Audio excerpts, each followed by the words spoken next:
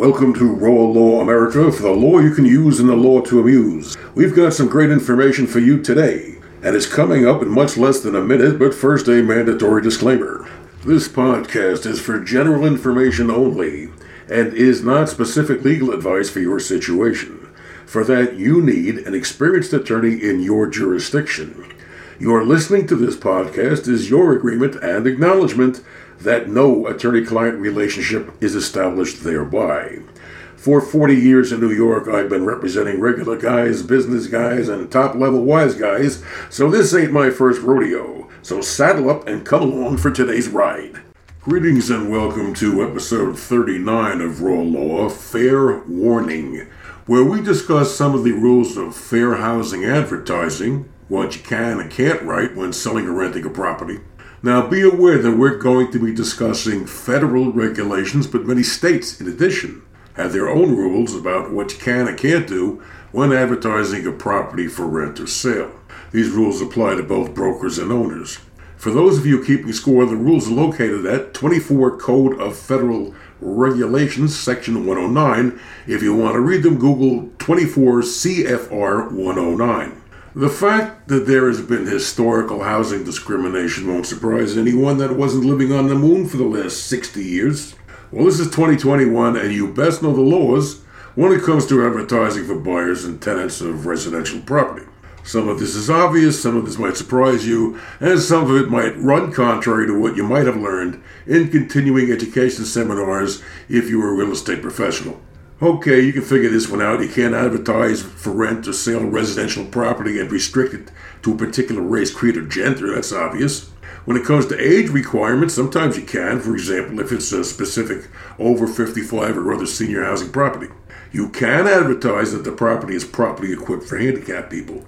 Add words like ideal for couple or single apartment are no-nos. You are better off not using words like traditional or exclusive when referring to a neighborhood. Obviously, those words could have racial overtones or innuendos. Now, when you're giving directions to a property, you have to be careful. Words like turn left at the Snake Handler's Temple, or 1 mile past the Our Lady of Perpetual Nagging School, and the like, are absolute no-nos. You don't use landmarks with religious or racial potential overtones.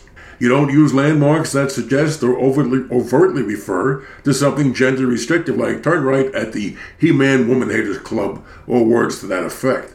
If you're going to use graphics along with your advertisement, you don't want to imply potential racial or other forms of restriction of protected groups. If you are advertising a multiple family dwelling, and you use a picture where everybody in the photo crowd is whiter than the picket fence the boomer generation wanted around the dream house, you're going to potentially run afoul of fair housing laws. Your selection of advertising media has the potential to be discriminatory.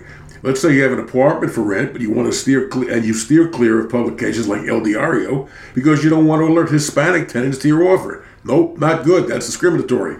If there are ethnic papers circulating in your region, to be on the safe side, you might want to include them in your media campaign. I mean, use common sense. You wouldn't have to advertise in the Taliban Times or the ISIS Informer, but you don't want to exclude protected groups, so it's a good idea to advertise in local ethnic papers as well as the Presbyterian Post. Now, what you definitely can do, and should do, is require a credit report and proof of income. But you can't put no one employed in the ad. Now, contrary to what some continuing ed providers might tell real estate professionals, you can say things like walking distance to railroad or words to that effect, at least federally.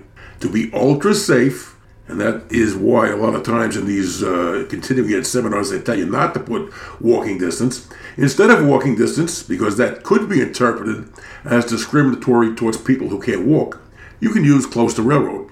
What about restriction on pets? A landlord can restrict pets provided he doesn't violate Fair Housing or American with Disabilities Act laws. So in an ad you might want to say no pets except service and emotional support animals that may be allowed subject to Fair Housing and ADA laws. By the way, when we're talking about service animals under the ADA, we are talking dogs.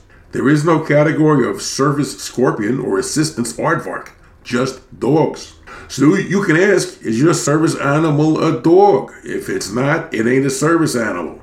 If it's a yes, you can ask, about the special training it's had to provide you with assistance. But if it's an observable disability like blindness, deafness, you can't ask about the nature of the disability or require documentation proving it's a service animal. If there's no apparent disability, you may inquire.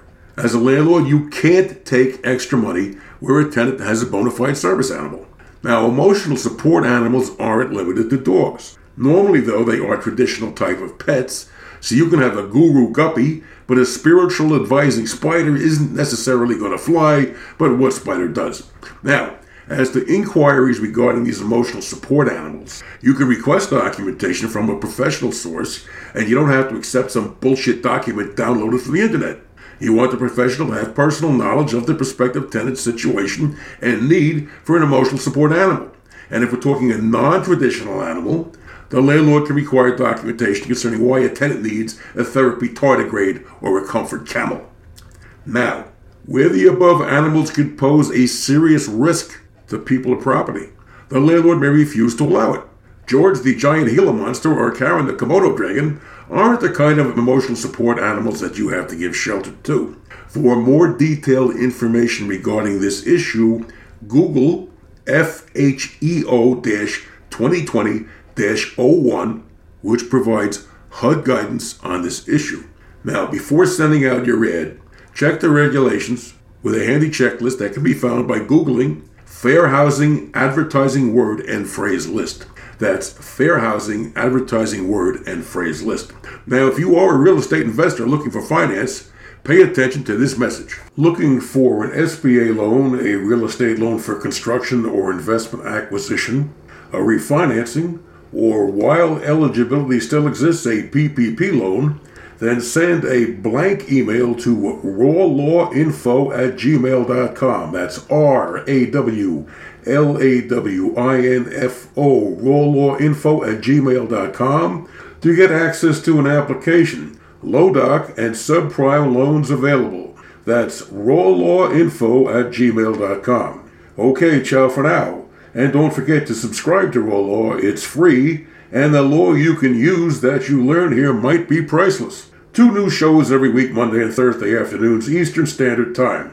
To catch up on the shows you might have missed, go to rawlawamerica.com. That's rawlawamerica.com. Talk soon.